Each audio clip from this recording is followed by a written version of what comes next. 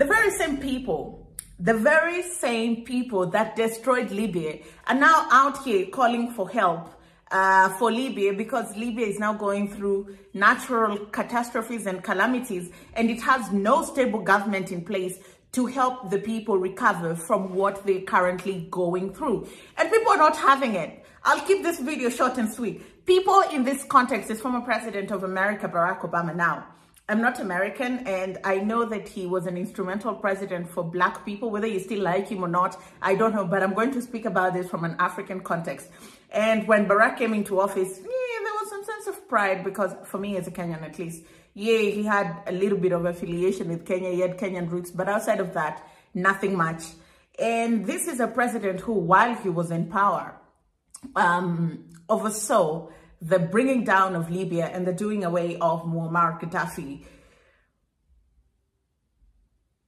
While it was seen as a victory in America, in all honesty, it was such a big blow for Africa, because Gaddafi was positioning himself not just as the leader of Libya, but as a global voice, not just in Africa, but across the world. You know, he was one of those people that was standing up to the West very early on. He was carrying the dreams of Nelson Mandela and Kwame Nkrumah very early on. You know, when Kwame Nkrumah was talking about Pan-Africanism, we didn't understand it. And then here comes Gaddafi, and he's championing that cause again. Africa should be united. Africa should be one, speak in one accord. We have so much power, irrespective of how we've been convinced by the West that we're just a continent of disease, poverty, and hunger. That is not true. It could be true to some extent that we're still struggling with these things, but there's so much to this continent. Libya was one of the most successful countries in Africa, one of the 5th richest countries in Africa during the reign of Muammar Gaddafi. And under the reigns of Obama, in his wisdom, decided that it's time to do away with Muammar Gaddafi, his government, and bring the whole establishment down, which they successfully did.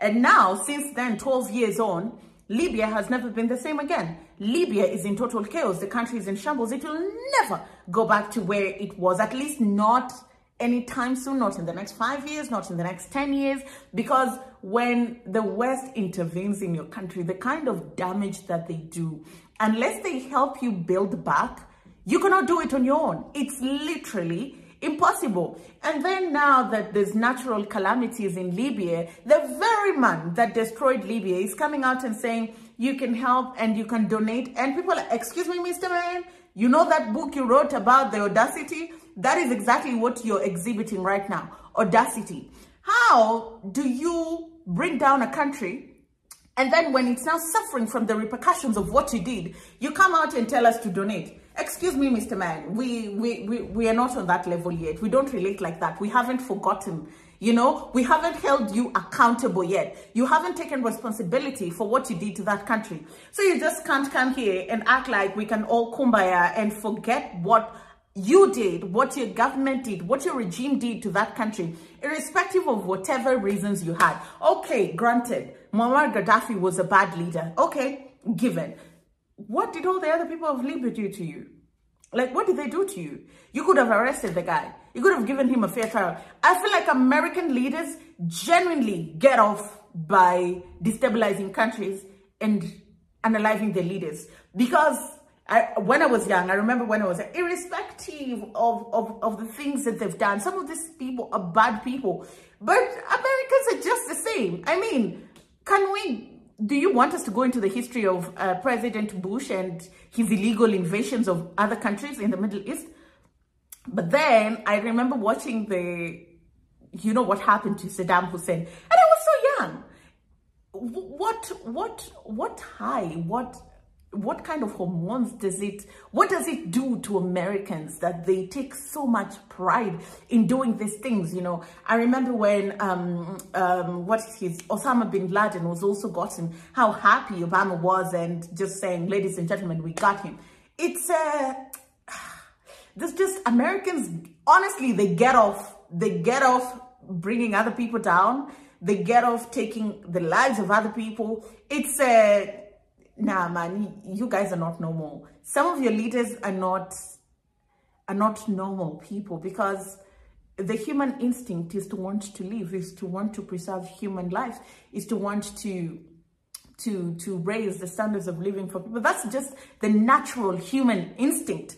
And then here comes leaders who they pride and they thrive in selling chaos. They are merchants of doom.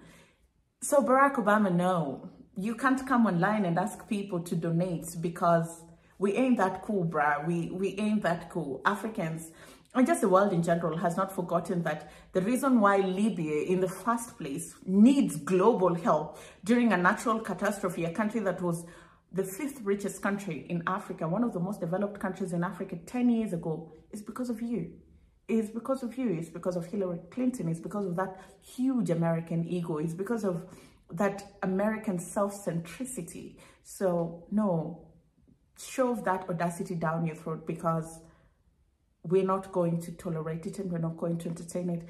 You cannot become a humanitarian overnight when you were a murderer the previous night. It doesn't work like that. And these are not my sentiments. This is sentiments of people online. People are just saying, nah, this is not gonna fly.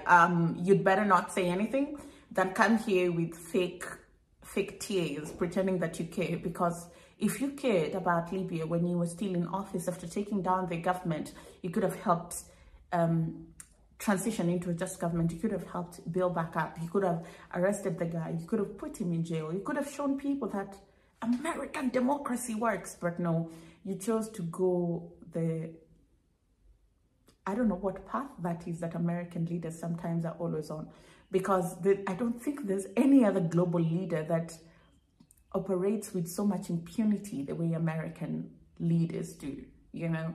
And it's not just white leaders. Barack Obama was black with roots from Kenya, and he did that to an African country. So there's something about that system that needs to be looked into. Anyway, let me know what you think. Let me know what you think. Do you think that Barack Obama is just having audacity asking people to help Libya, yet he was part of the people that brought the country down? Or do you think he's well within his rights to ask for help? Because in all honesty, the people of Libya do need help. Thank you very much for watching. I'll see you again next time.